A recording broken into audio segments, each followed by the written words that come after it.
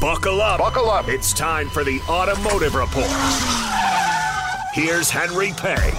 I am at Ford headquarters with Ryan Blaney, your new NASCAR 2023 champion. Ryan, a tremendous season, obviously, for you. This is a big basketball town. They have long seasons, 100-plus games in baseball, and then you have a playoff season. You guys do something similar in NASCAR. NASCAR is the longest, most brutal season in motor racing, but then you got a playoff at the end. How do you guys plan for a season? Do you have to be consistent through the whole season, or do you have to peak for the playoffs? How do you guys look at it? We had a decent year, decent regular season, but when the playoffs came around, we just found great speed and stepped our game up really well and executed perfectly and was able to come away with the championship. So it's a balancing act between the two.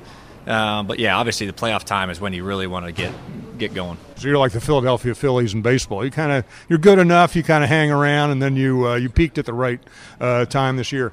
We all say win on Sunday, sell on Monday. Do you feel like that performance on track really does translate to the brand and to the showroom?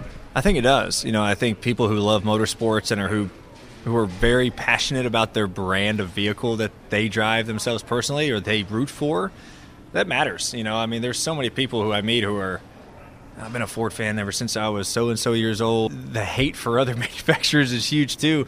In race, like, I can't stand Toyotas or I can't stand Chevys. I'm a Ford guy my whole life. Like, meeting people like that is hilarious to me, and it just shows how passionate they are of their motorsport, right? For 9:10 a.m., the News Talk Superstation, I'm Henry Payne.